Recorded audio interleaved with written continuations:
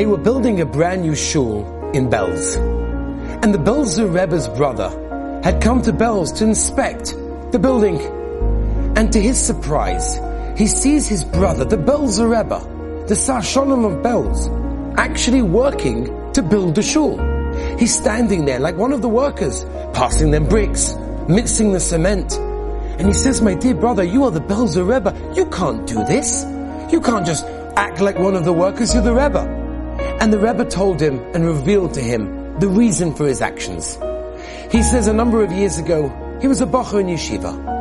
And he was learning together with another two boys, the greatest boys in the yeshiva.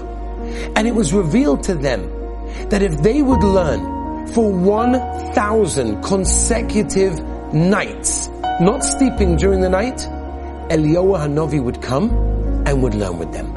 And they were so excited that they decided they're going to take it upon themselves. And there they are, night after night, sitting in the Beis Medrash, trying to get the sleep off their eyes and continue learning. After 500 nights, one of the boys said, I give up, it's just too much, I just can't do this. After the 800th night, the second boy gave up. And the Belzer Rebbe was left by himself in the Beis Medrash.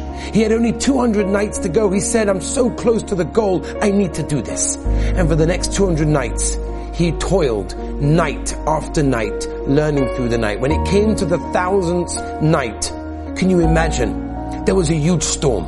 And that storm shattered the windows, the glass of those windows of the Beis Medrash open. He was petrified. It extinguished the candle in the Beis Medrash.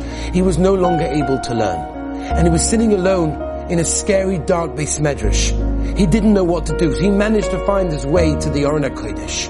And he got hold of the Aron HaKodesh and he started davening to the Rabbeinu Shalom, help me, help me. And he turned around and he was greeted with the sight of an elderly man.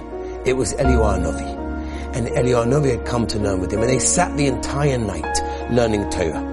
And he told his brother, do you know what the very last halacha that we learned together, me and Eliyahu Hanavi? It was the halacha of building a Beis HaKnesses, building a shul, and he showed me how to do it. Do you think that now I have the opportunity, I'm not going to be able to be a part of building the Beis HaMedrash, building the shul? This week's parasha, Parashas Pekudei, Moshe Rabbeinu builds the very first Beis HaMedrash, the very first shul in Klal Yisrael. Vayakam Moshe es HaMishkan. We know, as the Gemara tells us, that every one of our shuls is a Mikdash Ma'at, is a mini Beis HaMikdash. The question is, do we treat it with that Kedusha? Moshe Rabbeinu built the very first Mishkan, which had the Shechina inside it. Every single one of our shuls also has the Shechina inside it. The Kedusha that we treat a Beis HaMedrash, a Beis HaKnesses, has to be in comparison with the Kedusha that it holds. And therefore, this week's parasha is teaching us, every single one of us have the schos of entering, of being inside a shul, a Beis HaMedrash, a Beis HaKnesses. Let's treat it with respect. Have a wonderful Shabbos.